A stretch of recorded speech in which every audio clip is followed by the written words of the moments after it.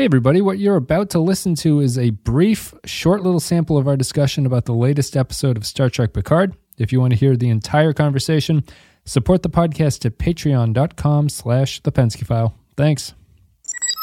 Q's involvement is so tertiary as to mean nothing, and you would be left wondering, like, why does Picard even care about this guy? Like, what is this? How do you not focus on it? Even in their big scene, he's like, why me? And Q's like, I don't know. You seem nice. He gives them the post blowjob hand on the face thing, and it's like, well, you're just I like you a lot. I don't know what the hell. I mean, I still feel like, I guess Q is a good place to start. What was Q's plan this entire time? No fucking clue.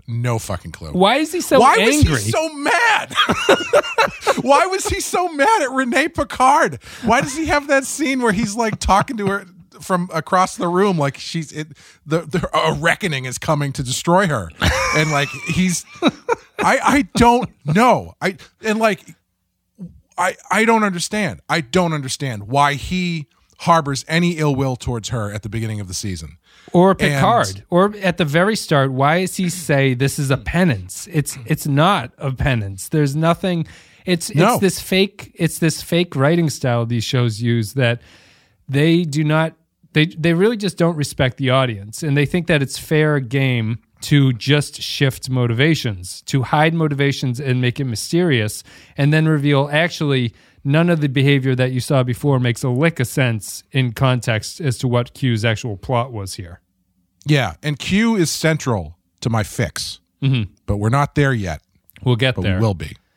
That's the thing about that's. I don't know if there's anything else to say about Q. He's in it so little. He is a major component of this, but the beginning he's angry. It seems like he's plotting something. He's doing something. He doesn't have powers. He can't do anything. Until the very end, he's like, no, I'm actually teaching you a lesson. I'm making you a better person. I also have powers now. So here we go. Right. We're just going to wrap the show up. Well, I mean, I understand the idea that maybe he was saving. Yes, the final bit of juice. He's got the power for one. He's like, oh, thank God I don't have to take 5 of you, because I could. 4 I can do. 5, no way. We never getting back. A little wishy-washy. But yeah, he's all over the place. I don't know why he starts fucking with Adam Sung. I don't know why. Like, why did he set Soji free? I mean, I guess he set her free in order so she could delete all of his stuff, because he doesn't keep any backup drives, apparently. But is that even Q's part of... Is Q even interested in Sung at this part? He shouldn't really care. This is all about, for better or for worse, this is about fixing Picard. And I don't understand what he's trying to do with Sung, whether or not he's trying to start World War III or this totalitarian nightmare, or he's trying to prevent it, or what he's trying to do. It's extremely unclear about what's going on. Wes, you're missing the point. Because don't you remember how exciting it was when Picard set the ship to explode and then Q saved him from that? Don't you remember how exciting that was? The emotion that stirred in you?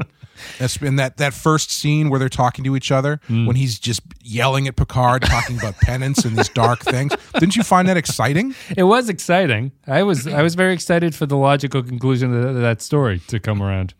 I think that was the first episode. And weren't you equally as excited when the wrap up to that story about Q dying was just him snapping his fingers and just not being in the show anymore?